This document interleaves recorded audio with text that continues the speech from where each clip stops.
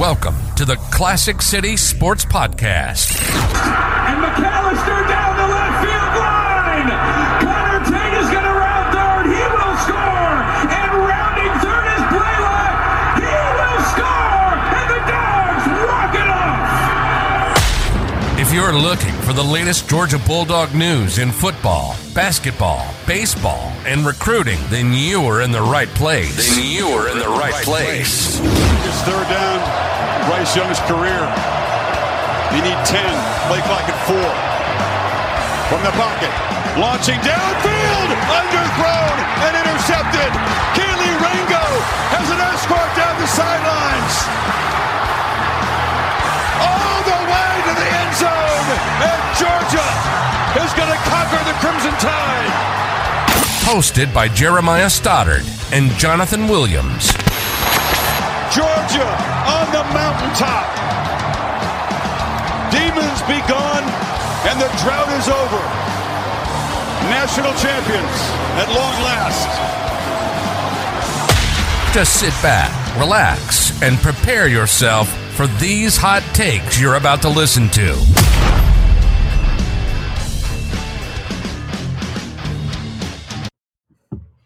All right, welcome back to another episode of Classic City Sports. As always, Jeremiah Stoddard, along with Jonathan Williams. And boy, are we happy to be here today. And we have some great stuff to bring to you guys. I can't be happier today. I know you can't either, Jonathan. Georgia holds off Ohio State in the Peach Bowl in probably the most epic game I've ever seen in person myself. And I know the Rose Bowl was incredible. That was probably like the most insane game in Georgia history on its own as well, but I wasn't able to be at that one. So the Peach Bowl gets to be the most insane game that I got to attend myself, and I know that that's probably the case for you as well. But I almost at a loss for words when that game wrapped up. I just didn't know like how to feel, or just other than just pure joy and excitement for what we just got to witness.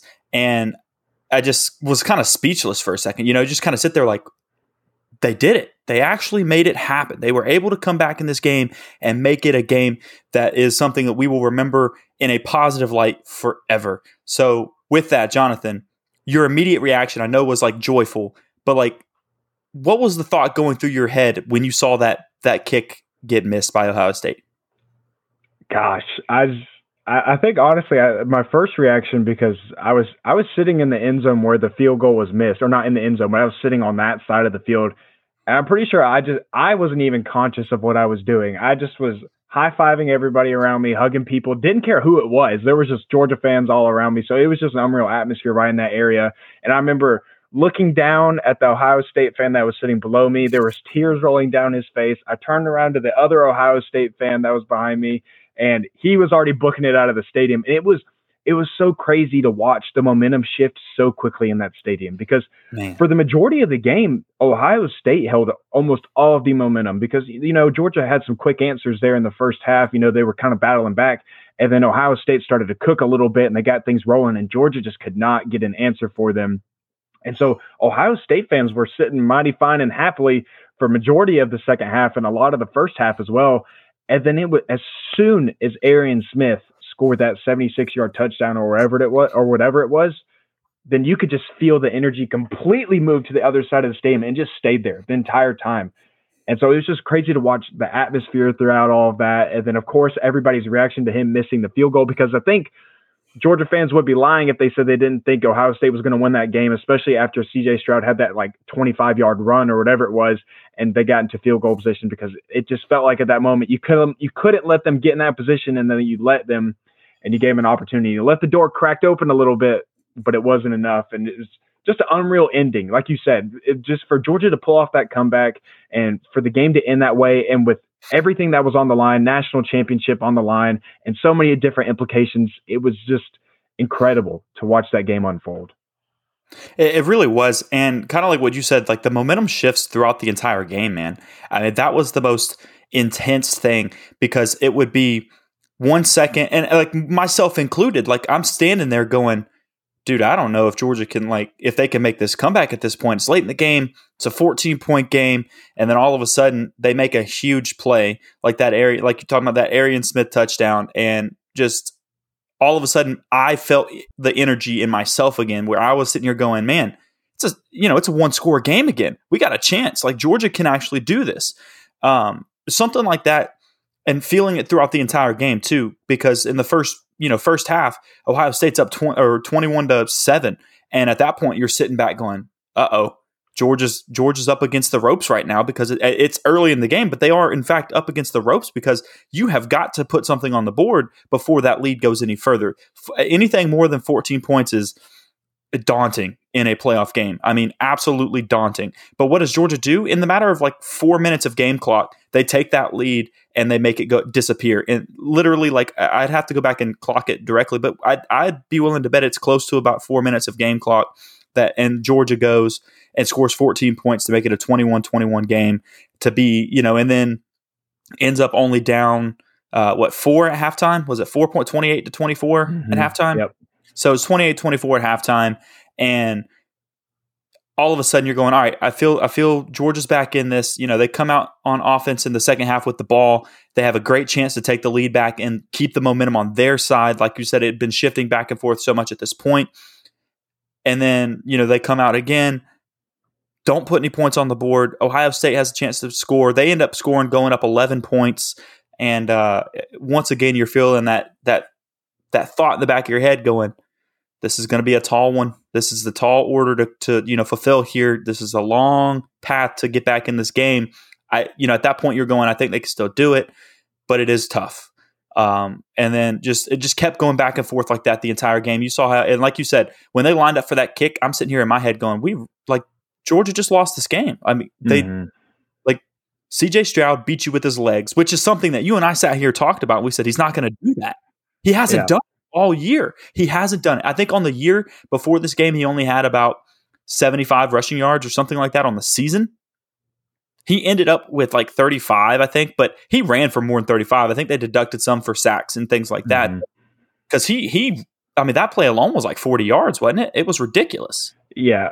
And just a tremendous amount of respect that I have for CJ Stroud after that game, because I knew Ohio State's offense was good. And I actually came here on this podcast and I told you and all of our viewers, I said, I don't know that Ohio State is a walking 28 points coming into this game. I said, I don't know that they're capable of it. And boy, oh boy, did they prove me wrong. And I'll own up to that, because I said that Ohio State was going to have to play their perfect game if they wanted a chance at beating Georgia. And they did. CJ Stroud, Marvin Harrison Jr., Egbuka, all those guys balled out. Fleming, they were just outstanding the entire game. And they made it look so easy, so seamless. Every time they got the ball, it just seemed like they would drive down the field in a matter of seconds, and they were already knocking on the door again. So CJ Stroud played phenomenal, and actually people are saying now that they wouldn't be surprised if he's the first quarterback overall taken because of what he did against Georgia.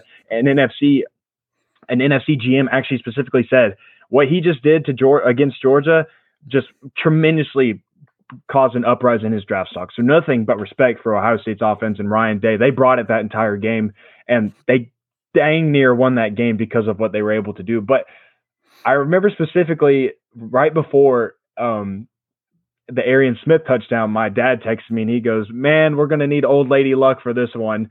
And it's like it felt like as soon as he sent that text, Stetson bombed it to Arian Smith and they scored a touchdown. I just texted back like, "There's part one."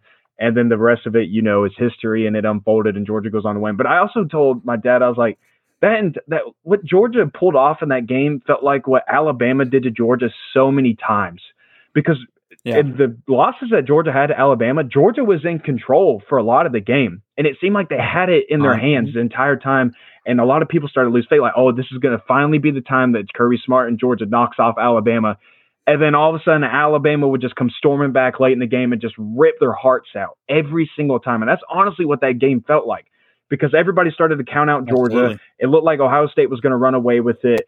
And then just Georgia kept on swinging, kept on throwing punches, and they get the final knockout. And everybody's just like, did that really just happen? Did Georgia really just win that game? Did they really pull off that come from behind victory? Again, like you said, it just leaves you speechless because you don't know how to process what just happened in that short amount of time.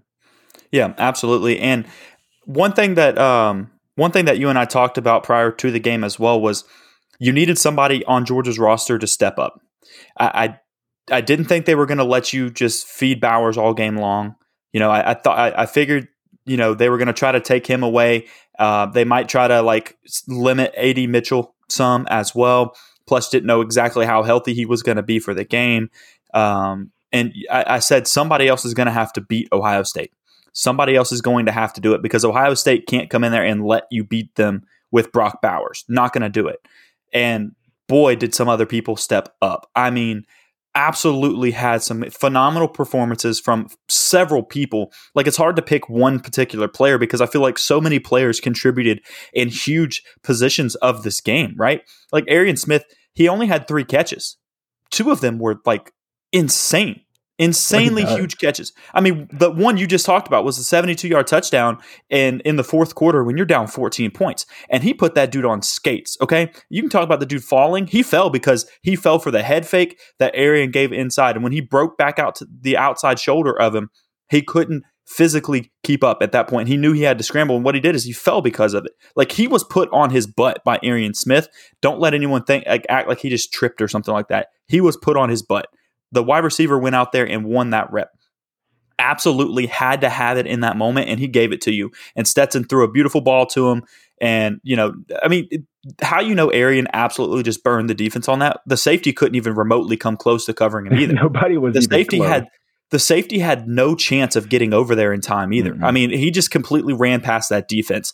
And so then you had Kenny McIntosh, who had a really, really good day overall as well. I mean, he even had 56 yards receiving in the game, right? He had that huge run. He only ran the ball 5 times. 5 times for 70 yards. And that most of that came on that big run. It was, surprising, right? He only ran it 5 times. And he had 52 yards when he fell on that play? Yeah. I think it was 52 on that. So he only had 8 rushing yards outside of that. Or did I? Oh, I'm sorry. No, I'm sorry. Yeah. He had 70. Yeah, he had 70 overall. That's what I said. My brain messed up for a second. So he had that one, and then he had those receptions that really, really helped him. He ended up having 130 or 120 something yards of total offense. So that was huge for you. The big thing that both of us have tried to harp on a few times throughout the season was, who do you look to in big third down situations? Who do you go to in those spots, right? One thing that I'm pretty sure you said it last week was Marcus Rosemy-Jack Saint on third downs. He's your dude. And boy, did he come through. He came through for you on a 3rd and 6, makes a nice in-breaking route, and just it was beautiful. Helped picked up the 3rd down, kept moving down the field. You scored on the drive. And then another one was Kearis Jackson. I believe, somebody can correct me if I'm wrong, I believe that was also a huge 3rd down play that he made on that final drive. It was on the final drive, wasn't it? Mm-hmm. Yeah, it was the final drive, and then the very next play, I believe, is when he hit AD. Yeah. So I'm pretty sure it was 3rd down. I want to say it was 3rd down. If not, it may have been 2nd. But big moments in the game, you see these guys coming through for you. And I just love the fact that Kearis Jackson got to be a huge part of that last drive, because that guy has been nothing but good to the University of Georgia. Yeah, he earned that moment. He really did. I hate how he's kind of fallen on the depth chart, and because of his injuries and stuff, and he hasn't really been able to be the guy that I thought he could.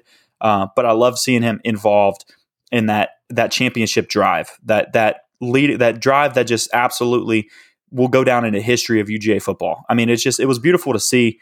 And then obviously Brock Bowers had a huge play on that last drive as well, so that was awesome to see. But Stetson freaking Bennett, man, let's talk about him for a second, because he gets so much disrespect in the Georgia space overall. He has for a couple of years now. I sent a text to you and Dan and Harrison in a group chat, and I said, I will officially get into a fist fight with anyone that talks trash about Stetson Bennett from here on out, because the dude just absolutely puts on in these big games. He has thrown for nearly 1,000 yards, and I want to say like 8 touchdowns in 3 playoff games at this point.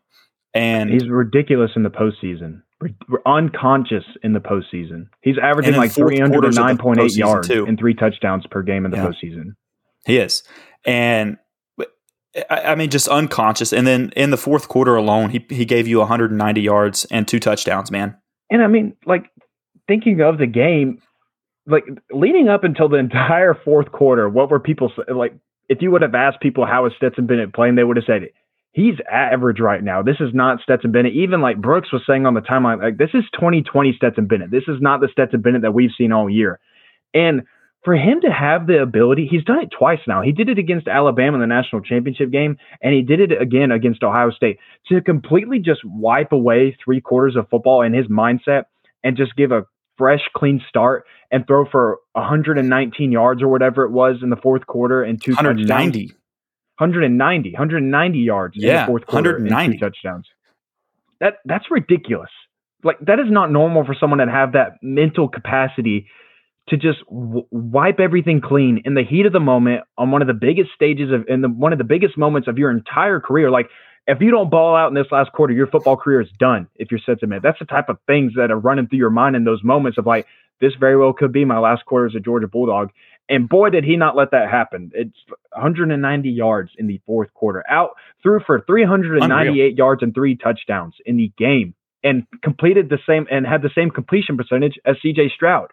If you would, I remember you telling me the stat line at the end of the game, and I was like, "There's no way. There is no way he just basically outdueled CJ Stroud essentially in a sense. I know he had that interception, but essentially outdueled CJ Stroud." And like, I didn't believe you, because I was like, "There's no way," based on what I watched. So just unreal. We joke around talking about this drop your nuts moment. That was a freaking drop your nuts moment from the mailman, and boy, does he always deliver. Dude, I sent that text that was my statement of the entire game. I was like, this is the moment you got to do it. It's time to drop them. Like, I was like, your defense has to do it now. After the defense did it, I said, all right, it's time for your offense to do it. They got that touchdown. I was like, all right, now your defense has to hold up again to make sure they don't, they have 50 seconds on the clock or whatnot. You got to do it. You got to hold them. You cannot let them score here. And a missed field goal saves the day for you. But no, Stetson Bennett, dude, I mean, the stat line for the people that, if y'all haven't looked it up yet and you're just listening to this for the first time when they're hearing this, CJ Stroud on the day, right? CJ Stroud was 23 for 34 and 348 passing and 4 touchdowns. Great day. Incredible day. No interceptions on that. Just an incredible day, right? Stetson Bennett, same exact completion percentage. Like you said, he had 23 and 34, exact same as CJ Stroud, but he had 50 yards more. He had 398 yards. And he also had 4 total touchdowns. 4 total, because people aren't looking at that rushing touchdown he had after Kenny fell. He's the one that put the ball in the end zone after Kenny fell at the 6-yard line, 7-yard line, whatever it was. So he ended up with 4 total touchdowns and granted, a very bad interception. I mean, it was. I won't be the first one. I won't try to hide it or downplay. I mean, it was a bad throw. I mean, he had a very bad throw in that, and that put Georgia in a bad spot. It led to 7 points for Ohio State. But you know what?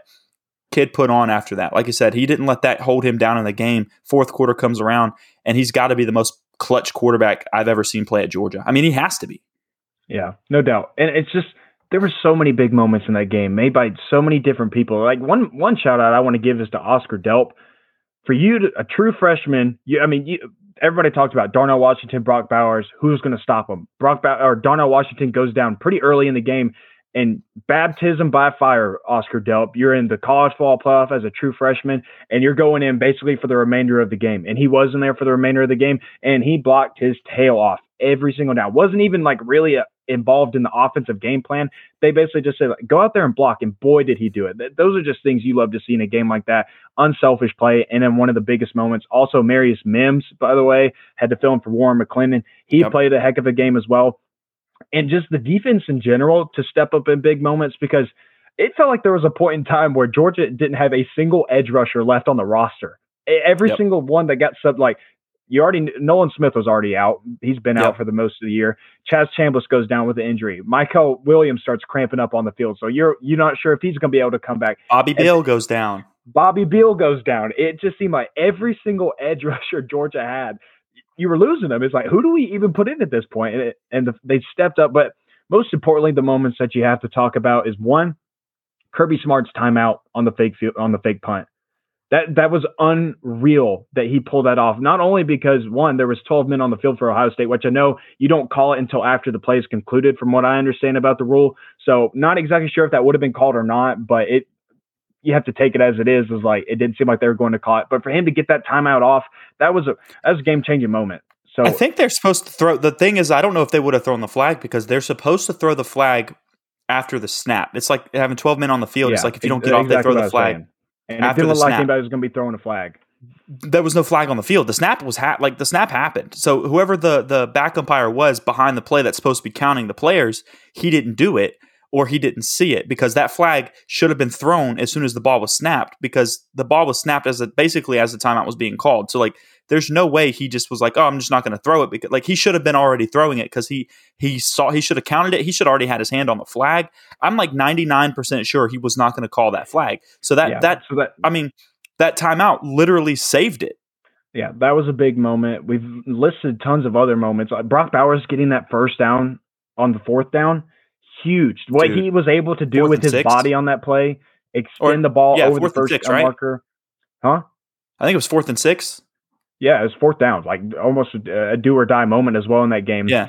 And for him to keep his body inbounds, keep a hand inbounds, and then extend the ball over the pylon. And thank goodness they had the pylon camera on that play, because it gave you the perfect angle to see that he clearly got past the first down marker. That was another big play. And then one that I think kind of gets thrown, or is kind of been hidden and not talked about much, that happened in that game. It was on Ohio State's final drive of the game. And there was a play where I can't remember who the wide receiver was, but Kelee Ringo was in position to defend the pass, and he bats it down and keeps him from picking up extra yards on that play, because people ridiculed Kelee for that entire game, because it seemed like, kind of like the LSU game, it seemed like Kelee was getting burnt. Nobody could cover anybody, yada, yada, yada. But for him, kind of like in a Stetson moment, like for him to just wipe everything clean, and in that moment, he clamped up in a huge do or die moment and batted the ball away. And he actually was frustrated after the play, because I think he felt like he should have picked it off. Yeah. But he batted the ball away, and he made them stay in the same field position. So, like, you just had so many different people on your team down the stretch had to come up with in huge moments and make a big play, and you got them. And that's what great teams do. And when everything is against you and you got to make some big plays, something's got to shake. That's what happened. Your best players are supposed to shine in those moments, and they did for Georgia, including your head coach. Oh, he did. And going back to the head coach part on that, I don't know if you saw it. I saw it today. He was on. He went on Pat McAfee's show, and Pat was asking him, and goes, "Hey, talk to me about that timeout call. It's probably, like, everyone's talking about it. It's like, that might be the best timeout like in the history of like college football. Like, it saved a 4th down fake punt, because they would have gotten it, and that was crucial at that point in the game, obviously." And he goes, and Kirby was talking about it. He said, "Yeah, we've been beat on that twice this year, so." To say we're hyper observant on punts, and so we're looking for very specific things." So he essentially said that during their prep work, they look at formations of like the opposing team in punt formation, and so if something looks weird, they're suspicious, because he said when they came out in that formation, we knew it was a fake. He said they came out in a specific formation and we knew it was a fake. So. And he literally he said, we got beat by South Carolina, got us with it this year, and Auburn got it, or Auburn called one on us, but I think they didn't get it. I think that's what he said. So he was talking about, like, it's just all in the prep work, basically. Like, they knew that formation, because they had been beat on stuff like that beforehand, so they were hyper observant of it in their prep work to see what that formation would look like for Ohio State. I guess it just was an abnormal formation. So he said going into it that if we see something weird on a punt formation, we're just going to call a timeout. That is just what we are going to just do it. If they weren't going to call a fake, it is what it is. But if we see something out of the ordinary, we are going to call a timeout. And so that's what he did. It happened to be on a fake punt. Saved the game. Honestly, it did. It saves the game for Georgia, because at that point they can keep taking clock off, and you're trailing. You need every second that you could get. And it was just a beautiful thing overall to see how it all played out for Georgia. A player that we got to talk about, because I mentioned this last week as well, of where he could be helpful in the rush, the pass rush for you. And you're talking about how you had different edge rushers out and stuff like that. But a player that stepped up in the pass rush as well, Javon Bullard.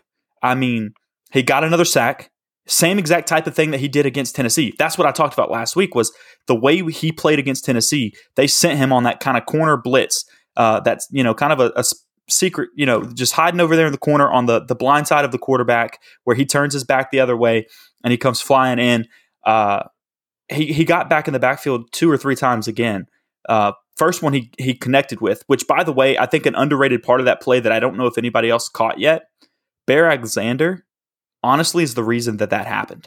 If Bear Alexander is not getting into CJ's face, he might see Javon coming off the corner because he sees Bear Alexander coming down the middle on him.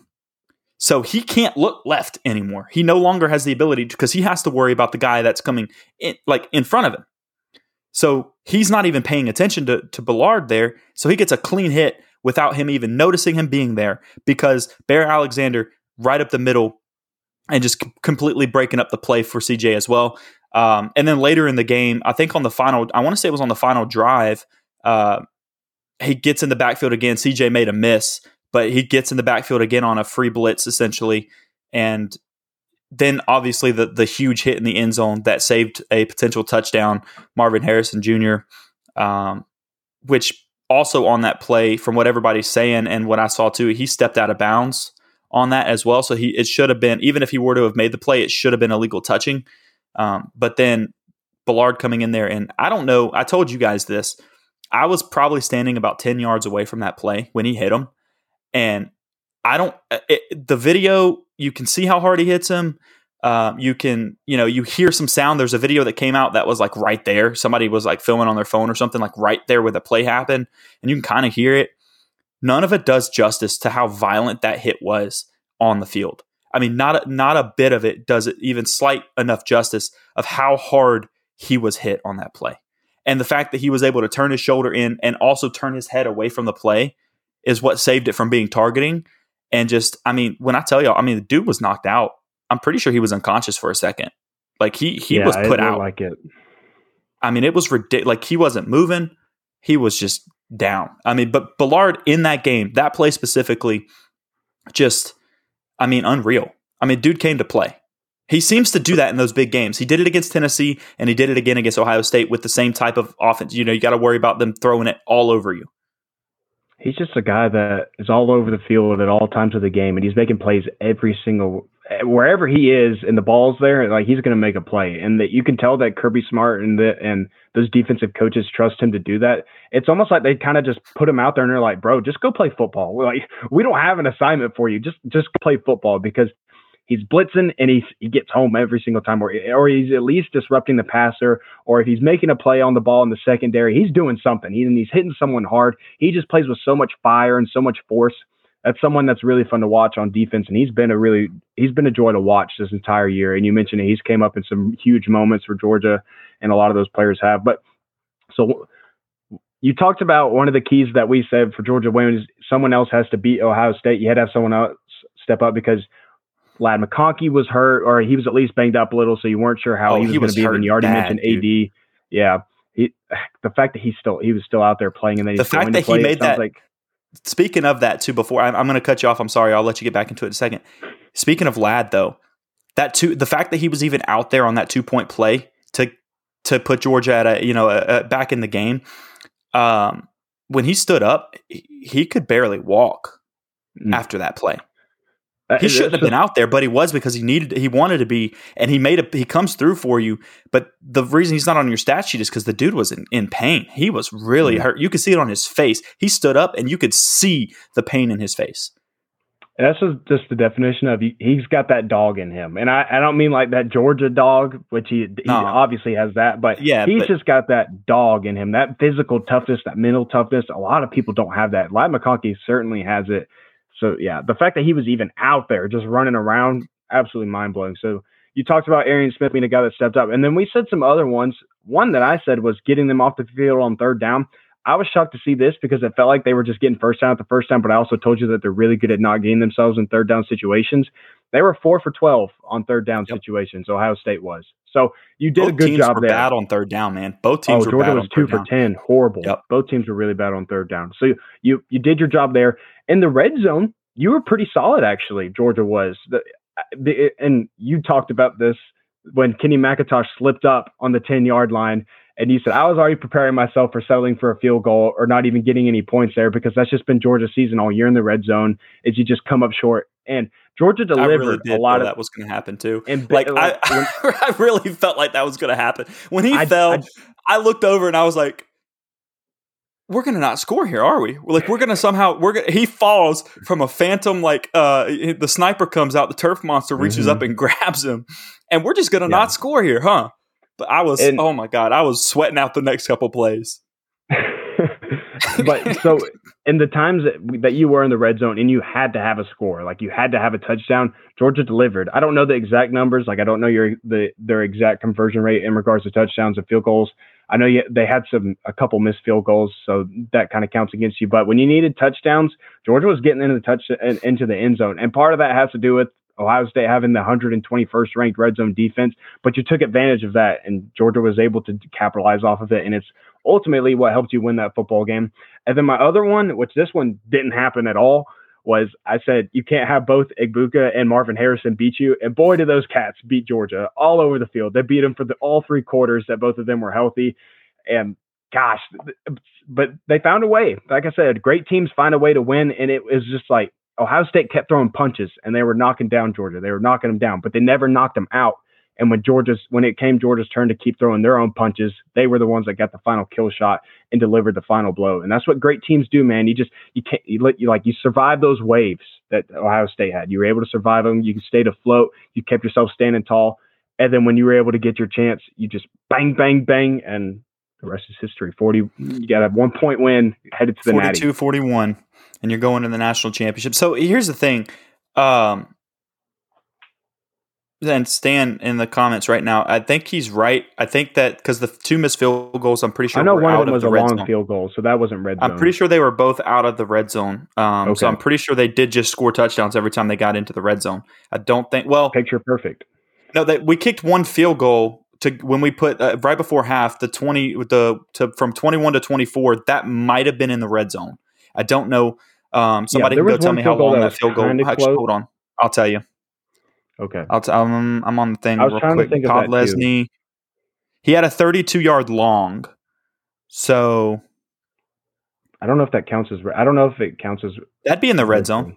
That'd be in the red zone. Is it where? Because that means both of his field goals should have been in the red zone. Okay. Actually, both of his field goals would have been because of 32-yard long. 17 of that's from the setup. So that they would have been in the red zone on both of those. Well, they would have had to be. So 2 of them you settle for 2 field goals in the red zone, but you score touchdowns on everything else. But the red zone was huge. Your defense came through for you, when they needed to against Ohio State as well in the red zone. Now they were scoring a crap ton of points on you. Your defense could barely find some breaks occasionally, but they did step up in some big moments to give your offense a chance to catch back up in that game. So I will say, I will say that overall, though, looking back on this game, I personally, and I'm not afraid to admit it, I underestimated Ohio State in this game. I did. I 100% did. I'm not going to be the one to sit here and act like I just, I knew this was going to be a 1-point game. No, I think I came on here and said it could be, a 7 to 10 point game, Georgia's favor. And I know Georgia missed 2 field goals, so they could have had 6 more points and it could have been a 7-point game. But quite frankly, I think it was a good thing that Georgia was only up 1 point on that last drive. Had Georgia been up 4+ points and they needed a touchdown on us, I'm being dead serious when I say I don't know if Georgia can hold them because what happened is once CJ made that scramble and CJ gets into, our side of the field, all of a sudden they changed the way they had to play offense because at that point they're playing, all right, can't turn the ball over. We're already in field goal range. We just need to put our kicker in a good spot or try to get a couple of yards and then kick the field goal. They weren't trying to go for over top your head anymore. They weren't looking for that play anymore because it's dangerous, right? If they need that whole touchdown at that point, CJ has time to sit back there and pick you apart like he had done all game. It could be scary. Like it could really be scary. I thought it was interesting that their final play before the field goal that they did elect to pass. And if you look at it from the all-22 version, which Ryan Day already came out and said that he wouldn't have changed anything about what they were trying to do there, which I respect that, own up to what you did and stand in the paint, brother. And that's what he did. So I respect that.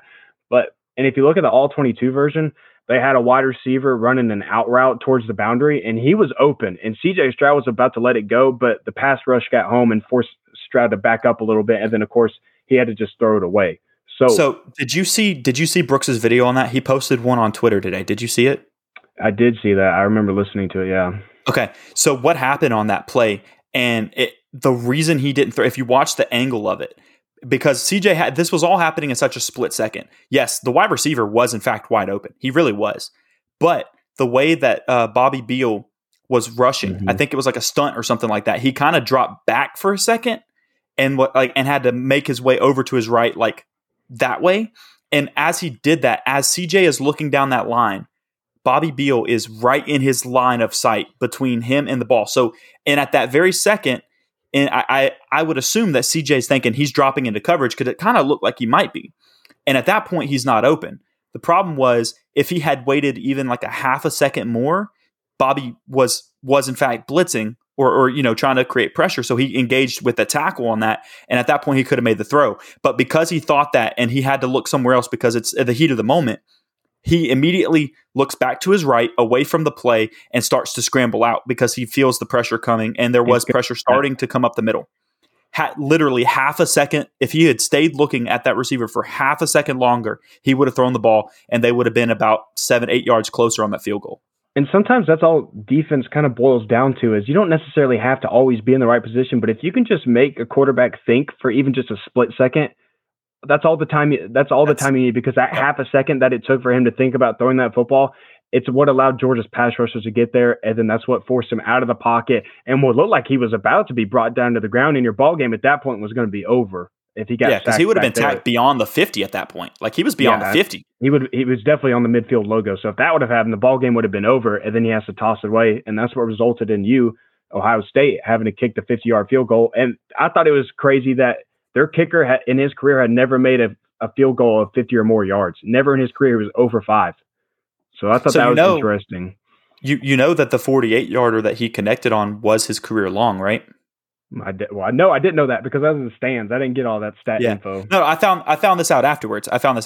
Okay. So the 48-yard field goal that he kicked earlier was his career long. And if you remember watching that, it barely went over the post. I mean, he barely had enough leg. I didn't think it went through. It barely went over the post to the point where somebody that was standing behind, it was Pat McAfee, was standing behind the field goal post. He caught the ball. It didn't hit the net or anything. He caught the ball standing right behind the post. Well, you got to think that that's sitting in his mind, right? As he lines up for a field goal that's 2 yards further. So he needs 6 more feet, right? He's going, I kicked that ball as hard as I could a minute ago. It barely went over. I need every ounce of power and that I can get possibly over their defensive linemen's hands at the same time. Because when you're kicking that far back, you got to kick it low. Yes, you have to kick it hard, and you need the distance. So you have to kick a line drive rather than the floater. Exactly. So you have to worry about the defense getting in your face. So you got that thought. Then you have the thought of, this is literally the longest field goal I could kick earlier, essentially, and I've got to kick it 2 yards further. So I'm kicking the crap out of this football. I'm going to kick it as hard as I possibly can. You know what that does? It makes you hook the football, because when you over kick the ball like that, you are going to hook it. You're going to pull it every single time when you try to kick it that hard, because you lose control of it when you're kicking that hard. And that's exactly what happened. Like I'm sitting here, like, it was in his head, in his mind the whole time. He's lining up. I need 2 more yards than I did last time. I barely made it. Here we go. Let's give it a try. Let's see if I can do it. And then you add in the pressure of, hey, this is a trip to the national championship on the line. The entire team, the entire state of Ohio is looking at me right now. All 22 million people watching this football game on ESPN are looking at me right now. I've got to do this. The pressure sometimes just sits there and you overthink it. Kirby calling the timeout to ice it, make him think about it even longer. And Dan, you're in the comment section. You were a special teams guy. You were a punter. Whenever you're kicking and stuff like that, it's a mental game sometimes. It is mental. So much of it's mental because you have the leg, like you physically can do it, but it's so much mental that you're thinking about when you're lining up. There's not like he had to worry about weather, winds, or anything like that. It's literally air conditioning going on in here. It's not going to mess with the flight of the ball. It's what you can physically kick right here. And I think the moment was just a little too big for him. I really, really wish social media and Ohio State fans and stuff would kind of lay off the kid, because he is in fact a kid. He's in college. Noah Ruggles, and I felt bad for the guy. I was happy that Georgia wins, and I'm happy that he missed the field goal because Georgia advances to a national championship in LA next week. But instantly I'm going, man, that kid is probably the most hated person in Ohio right now. And even LeBron James tweeted and goes, "What the heck was that?" I mean, can you imagine being this kid? You log into social media and LeBron James is sitting here like screaming at you on social media. Like, come on. That's like, what sucks too is that's what he's always going to be remembered as too. From that point on, he's going to be remembered as the kicker that missed the go-ahead field goal to send Ohio State to the national championship instead of being remembered for his game-winning field goal in the Rose Bowl last year. He's not going to be remembered for that anymore. He's going to be remembered as the guy that missed that kick, and it just sucks. And hopefully he'll be able to bounce back from it because he's obviously got the consistency part down. He nailed majority of his field goals that night, and they looked good for the most part. And he gave, I know on that 48-yarder or whatever that it was close, but still, he made it. And nonetheless, he put points up on the board for you, and he was good for you most of the night. Yep. It just came down that last kick, and he couldn't deliver for you. So, yeah, it does suck for the kid. That's a lot of pressure to be held to, especially when, like you said, LeBron James is out there tweeting after you. Dude, that's a lot of pressure to put on a kid. And so hopefully he'll be able to bounce back, and he'll be able to move forward from that. And that definitely just doesn't define his entire career. You don't define a quarterback's career by one throw. You shouldn't do it for a kicker for just one single kick in his career. So sucks for him. But nonetheless, Georgia's headed off to the national championship, and we're going to get a quick rundown of this national championship real quick because we're not going to be able to see you guys and talk to you guys before the national championship. This is it. So we got to do it this Monday, and we're going to give you as much as you can, but we'll keep it quick. We don't want to keep you guys too long.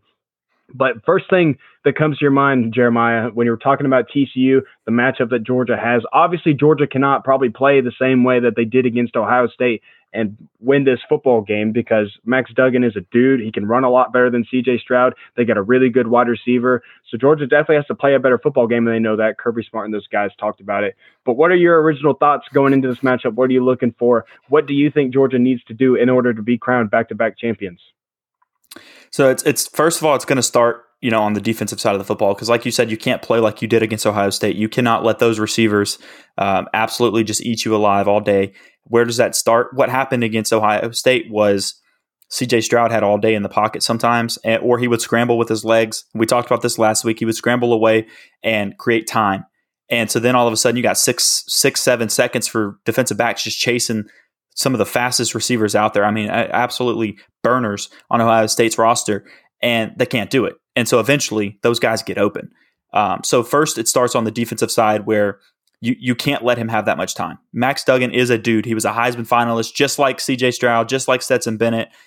These guys are ballers. And so you cannot let them have all day long to sit there and pick apart your defense. That's step number one. So you're going to have to get some pressure and eliminate that. But then with that, he's the opposite of CJ Stroud, and he's not just scrambling to create extra plays. He's scrambling to run. I mean, like you said a second ago, I think I was looking at this earlier. I think he has about 125 roughly rush attempts on the year and 430 something yards.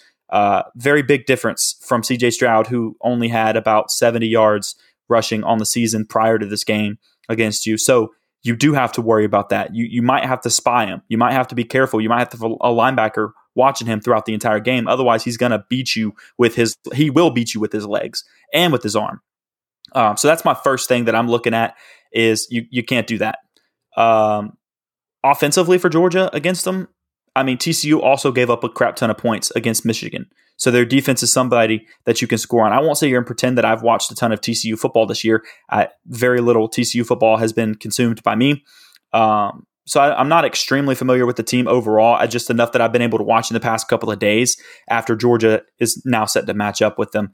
So, but I think Georgia has a lot of opportunity to put some points on the board once again against TCU's defense. So my first key of that game is don't let Max Duggan beat you with his legs, and don't give him 7 seconds in the pocket, to find a receiver, because they're going to get open at that point. Yeah, I mean, I believe Quentin Johnston, who's the leading wide receiver for the Horned Frogs, I believe he's listed as the top wide receiver for this next draft class. At least some do see him as the first wide receiver that's going to be selected in the upcoming NFL draft.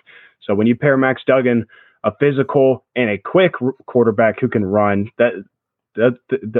when you combine those two things with a really good wide receiver, definitely has to make you worry a little bit. But yeah, those are the two things that Georgia's got to worry about on defense. And I think the defense will play better in this game, because you have a lot to go off of. It's really one of your first bad defensive game films that you can go off of. I know we said that about LSU, but this was like a different type of bad. This was just kind of like, man, we couldn't stop anybody. It never felt like against LSU that Georgia just couldn't stop them. It kind of felt like that against Ohio State, that we just could not get stops. But so you'll have a lot to look at, and then you'll be able to study up. I think this matchup is going to be fun in general because these are two teams that you really don't see play each other a lot. I know that the last time they played was in 2016 in the Liberty Bowl in Kirby Smart's first year, but these are just two teams that you typically wouldn't see take the same field, and now you get to watch them battle out for a national title. So I think this is going to be a great environment. I think it's going to be a lot of fun, especially being out in Los Angeles, who have great weather for it, in a beautiful stadium in SoFi Stadium, home of the Los Angeles Rams. I think it's just going to be great. I know Georgia is a 13.5-point favorite for this one, so people are thinking that Georgia just kind of runs away with it. But I think people kind of expected Michigan to just run away and beat TCU, and they didn't let that happen. This is a football team that's got a lot of momentum quickly after toppling over Michigan, and now they come into the national title looking to dethrone the kings of college football, the current kings of college football. So a lot of interesting things about this matchup. I'm excited for it. I think it's going to be great. Like I said, great environment, two teams that are just, I think the last time that TCU won a national title was 1938. Wow. So major implications for both teams, even though Georgia just won it last year, still major implications for both guys. Georgia could really just instill themselves as the next dynasty in college football. You go back to back, and then TCU, on the other hand, is trying to just claim something that honestly they have not ever had. So a lot of interesting things, a lot of fun. Super excited for it. Next Monday at 7:30, going to be a good one. Looking forward to it. Absolutely looking forward to that game. And I think with TCU, they're a dangerous team right now, man, because they came into this playoffs with everybody telling them, hey, y'all shouldn't be here. That you lost your conference champion. We wanted to put Bama in instead of you and they're a 2-loss team. We wanted to put Bama in instead of you guys. So they had that chip on their shoulder, and boy, did they come out just swinging. I mean, you score 51 points in a playoff game. You're there to play. And Michigan doesn't usually give up points like that. You know what I mean? Like, they're not a team that's known to allow a crap ton of points. Michigan's a hard-nosed football team. They like to run the ball. They like to play some decent defense. And it's just crazy what it turned out to be up there in Arizona, the Fiesta Bowl. Because once again, I think that's what makes TCU a dangerous team, is because they feel like they've got something to prove. Georgia is a team that's coming off a national championship. Coming off of, expected to be the number. I mean, they were the number 1 seed, expected to be a team in the national championship, expected by most people to, win the national championship, to be favored in every game, no matter who they matched up with. Like you said, being a 13.5-point favorite. So TCU gets to look at that and goes, hey, they're still doubting us, man. 13.5 points. We scored 51 against Michigan. 13.5-point favorite. They really still don't like us, huh? So all that does is give them the ability to their coach to go in there, and Sonny Dykes, I think is his name, right? He gets to go into his locker room and say, hey, they still don't think y'all are good. They still don't think y'all should be here. Don't have an ounce of respect for y'all. And man, that's a motivating thing. I don't care who you are. Absolutely. As a player, that gets you going. Like that says it's time to step up. It's time to time to show people what we can be. So Georgia has to, I think Georgia was probably a little surprised by Ohio State. Nobody would ever admit that. Kirby Smart's never going to come out there and say that. I think Kirby Smart knew they were a good football team, and I think Kirby Smart knew that they would give him a challenge. But you can't help but think some of those players, because all the fan base and everybody was sitting here going, dog's about to roll through. They're going to have a good game. Nobody can beat them in the playoff field, and all of a sudden you find yourself in a fist fight. You're licking your wounds after the game. You end up winning by 1 point. You get to keep moving on, but all of a sudden, you got challenged more than you thought you would, but you made it through. Once again, everybody looked at TCU thinking they weren't the great team. Now you get to match up with that team. It's the team that most people said, dang, I really wish Georgia could play them in the first round. That seems like the easiest matchup of all of them. Now you get that team, you matched up in the national championship after they hung 51 on Michigan, and you got to be ready to play. At this point, like what Stan said in the comments a minute ago about conditioning being huge, because both teams were spent after the game. The conditioning is one thing, but just being ready to come back out and play another game where it's going to be as physically daunting. Like it's going to be a just fight to the death. The same way that Ohio State, in the sense, it may not be a 1-point type game when it's all said and done, whichever, I think Georgia can win this game. Don't get me wrong. but and it's probably not necessarily a 1-point game that comes down to a last-second field goal. But it's going to be each team, each player on every team giving every ounce of effort they have. They have nothing left after this game. This is it. No matter what, this is the last game of the season. They have nothing left to give except in this game. So you are going to get the best out of every single person on that field. And you just did that same thing a couple days ago. I mean, physically, they're going to be exhausted. Absolutely going to be exhausted. Absolutely. And I think one thing that should definitely be mentioned is this is it for a lot of these Georgia players. We named some of them in this throughout this episode. Stetson Bennett, Curious Jackson, Nolan Smith. I know he won't be playing, but this is the last time that we'll see them in a Georgia uniform. So regardless of the outcome of this football game, just hold on to that and realize that this is it for a lot of these guys. A lot of guys that have poured in so much into this program and have brought great success to the University of Georgia. So just remember that. I think it's going to be a great game. And so just make the most of it. You're in the freaking national championship. Only 2 teams get to say that, and you're one of them. So that's all you can really hold on to. And I think you're talking about motivating factors. Georgia still has a motivating factor because they can say, winning the Peach Bowl, beating Ohio State, that was not our goal. That was not our ultimate goal for the season. Job's not finished. Job's not finished, as Kobe Bryant once said. So a lot of good stuff for Georgia still, a lot of good motivating factors. Kirby Smart always has his guys locked in. So I think both teams are definitely going to be ready to play for this one. But Starter, you got anything else to add for either matchup? Well, one thing I want to say, just to kind of look for, because this is something you always do, and you've talked about a lot, I've talked about a lot as well. Stetson Bennett, by the way, just to kind of remind everybody where he's at as far as his production, he's roughly 60 yards away from being the all-time leader single-season passer at Georgia, taking over Aaron Murray's record. That was from 2013? 2012, I think. 2012. And he is also 177 yards away from being the first ever 4,000-yard passer in Georgia history.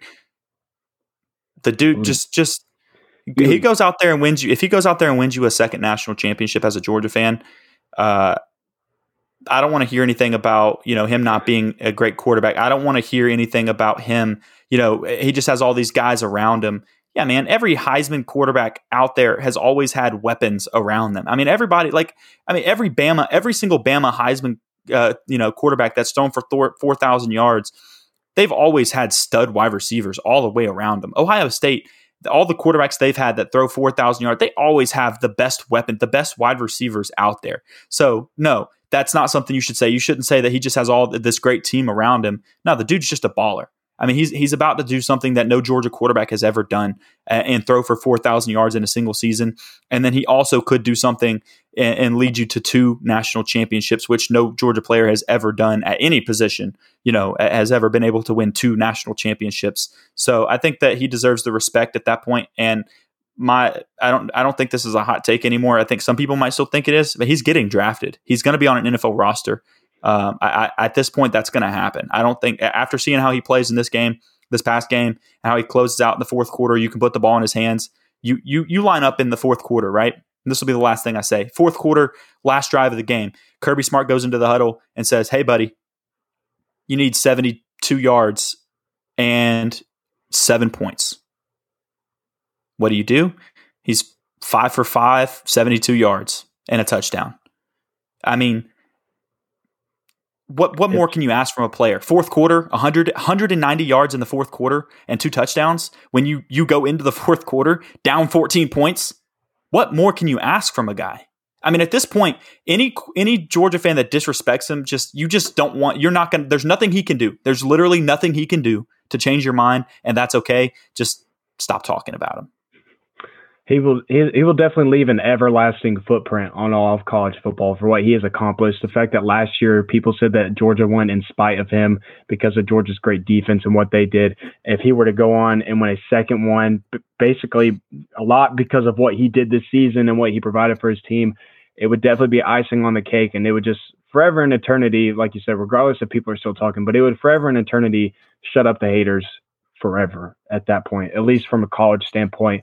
And then, once he gets to professional level, that's a whole different story. But that is going to do it for this episode, guys. Like I said on Twitter, I said this was going to be a loaded episode, and it was. This is one of our longer episodes to date. I can't remember the last time that we went over 50 minutes. So we packed in a lot in this episode. So if you hung in to this point in the episode, shout out to you. We brought a lot of content to you, and I hope you enjoyed every single bit of it. Not sure what next week is going to look like for us. Both Stoddard and I have a lot of traveling that we're going to be doing, going back and forth from places.